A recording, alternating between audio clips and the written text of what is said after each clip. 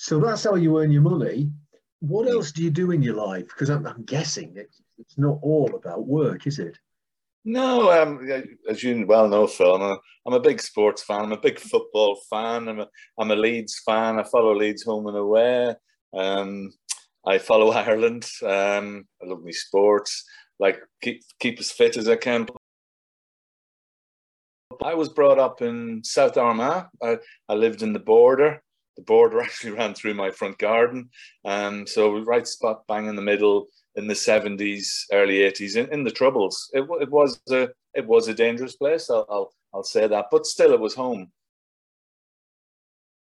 I went to secondary school, St Paul's in Bessbrook, just outside Newry in County Armagh, County Down. Clever enough, you know. I think at school it was aspirational, and some people seem to. I often thought about this. Seem to get pushed to do A levels, to do 11 pluses, and everything. Some didn't, and I think I was in the latter. You know, you weren't really university A levels wasn't really something that we did, and you weren't pushed, and I suppose that's something probably I would look at if I had the time over again.